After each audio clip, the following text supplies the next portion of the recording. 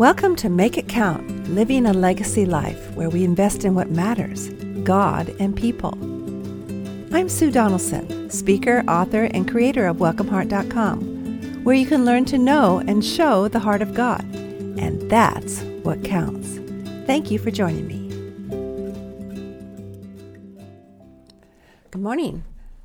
Last time we talked about growing something besides old, and we talked about that a mature person doesn't get distracted from the goal. She keeps going. She keeps her head up with her eyes on the goal.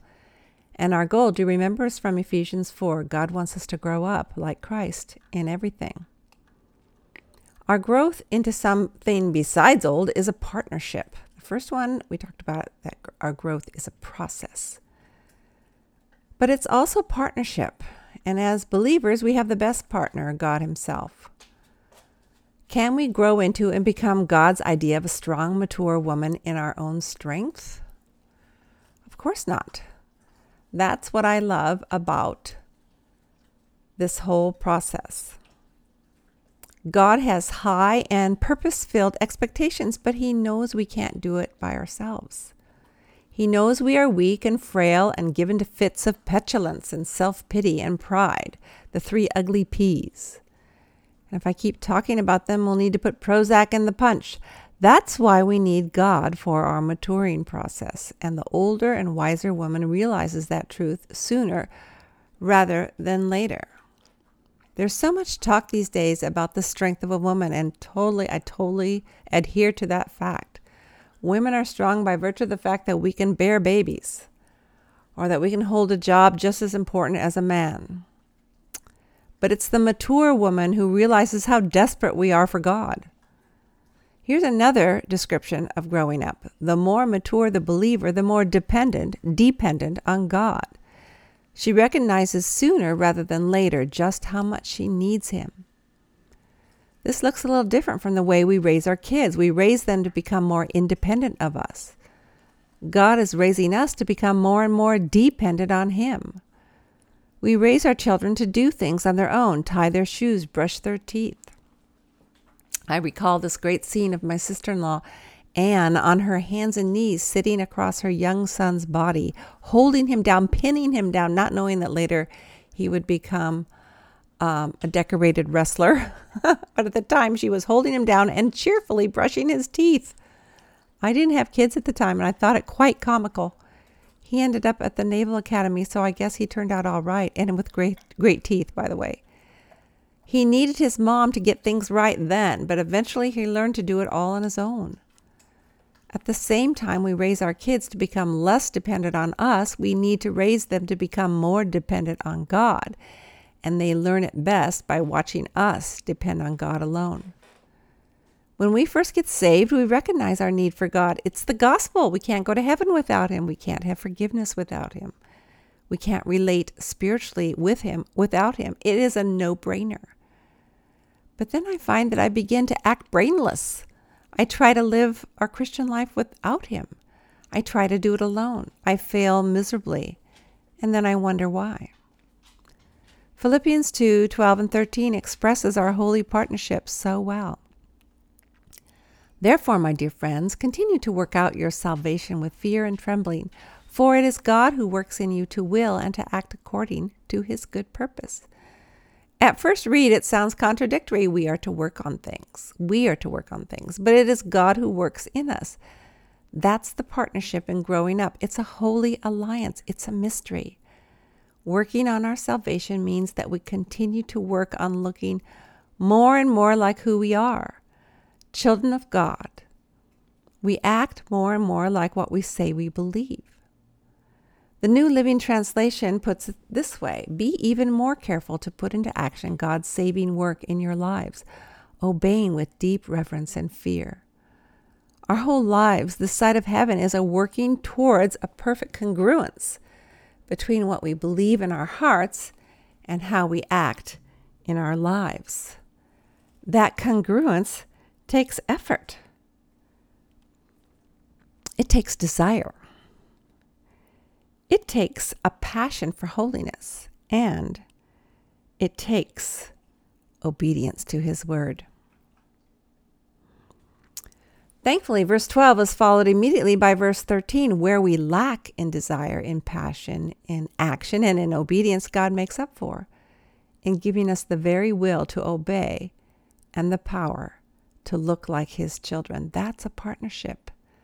And without it, there's no growth. We partner with the Holy Spirit and with other believers. Let me ask you today, how will you go about finding a friend or two to iron with? Someone who helps keep your eyes on Jesus. The Bible says, as iron sharpens iron, so one friend irons another. No, I don't like to iron, but I like the results of ironing. I took something back to TJ Maxx the other day just for the fact that I would have to iron it. I don't like ironing.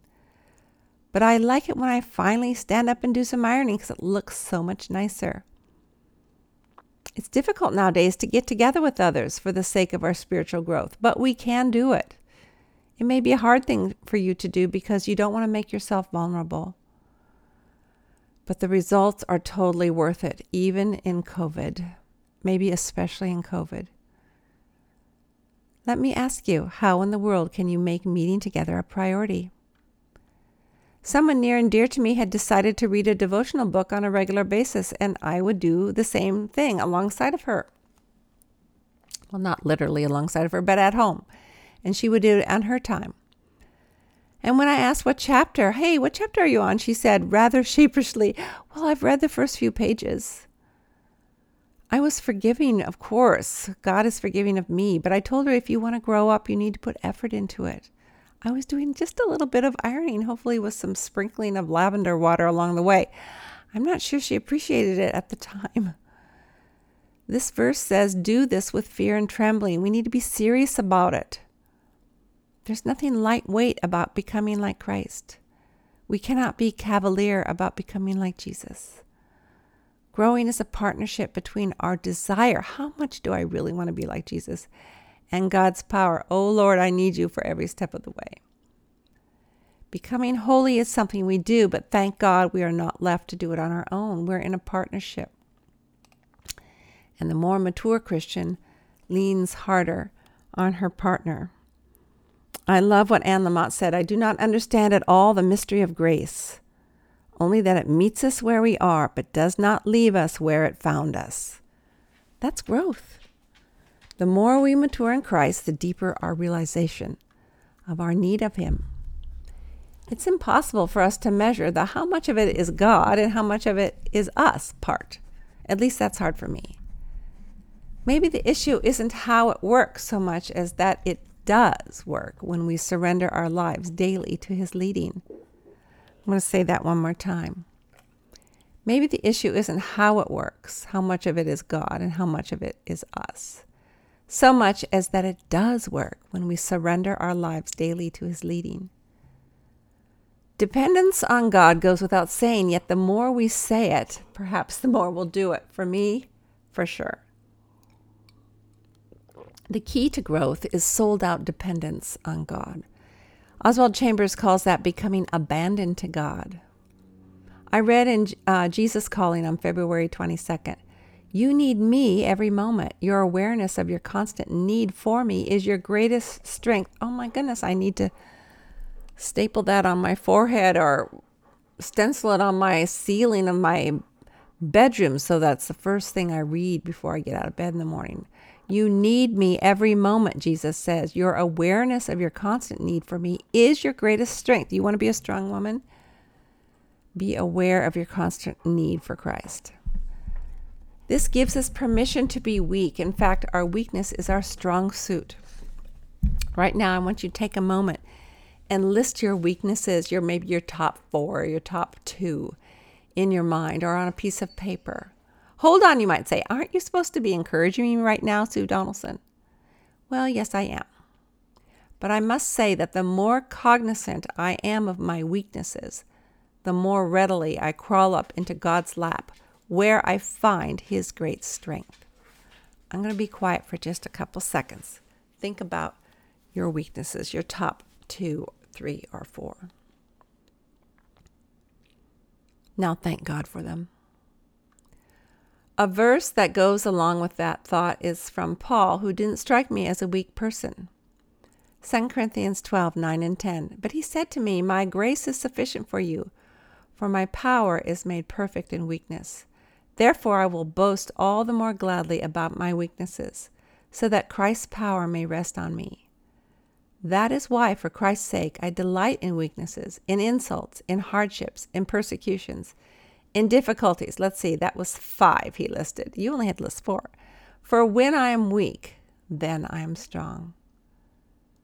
Pray this prayer with me. Lord, I'm desperate for you. Give me all I need to follow you. I need a greater passion for you and complete reliance on you. May I be a worthy partner in becoming more like your Son. Thank you, and amen.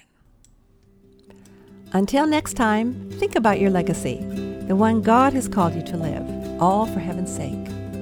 I would love to speak at your next Christian Women's event. See my keynotes and retreat series, as well as the show notes from today's broadcast at welcomeheart.com. Thanks for coming. You're always welcome here.